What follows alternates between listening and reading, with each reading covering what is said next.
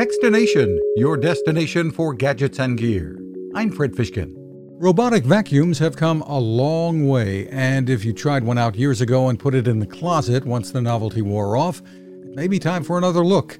After several months of testing, we found the Roborock S7 MaxV Ultra to be amazingly capable in mopping, vacuuming, and navigating a wide range of obstacles around the house.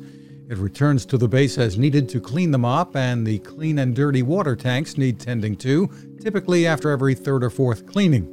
The biggest drawback is the $1,400 price. Roborock's Dan Cham. The beautiful thing about our Robo Vacuum is that it is actually able to vacuum and mop at the same time, without getting carpets wet. Find more about the features, and there are many, at us.roborock.com. You can find us at Techstination.com. I'm Fred Fishkin. Now this. It takes a lot of listening to build a better radio, and that's just what the folks at C. Crane have done. Bob Crane and his crew, nestled among the rivers and tallest trees in the world in Fortuna, California, have made a habit of listening to their customers.